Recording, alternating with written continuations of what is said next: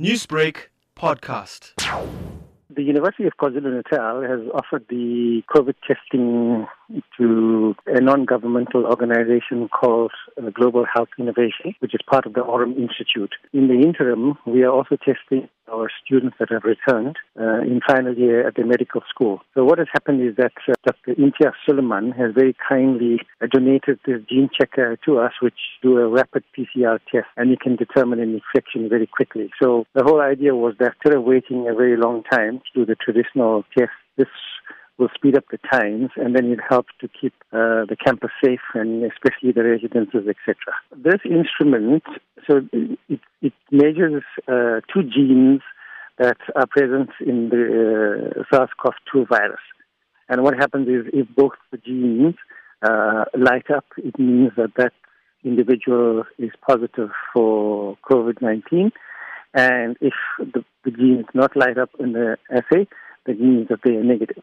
So that's essentially what it means. So it's when we talk about PCR, it's referred to as polymerase chain reaction. And the whole idea is that these rapid PCR tests can just enhance, or it's like a point of care sort of test, which you can get results for very quickly.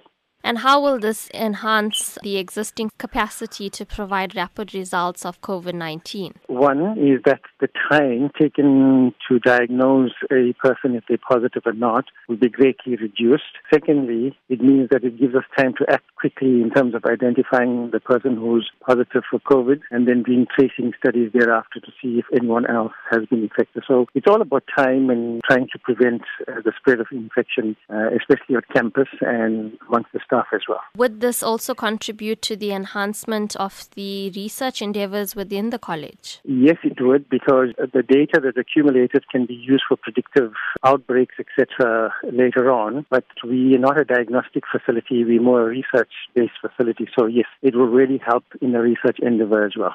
Newsbreak, Lotus FM, powered by SABC News.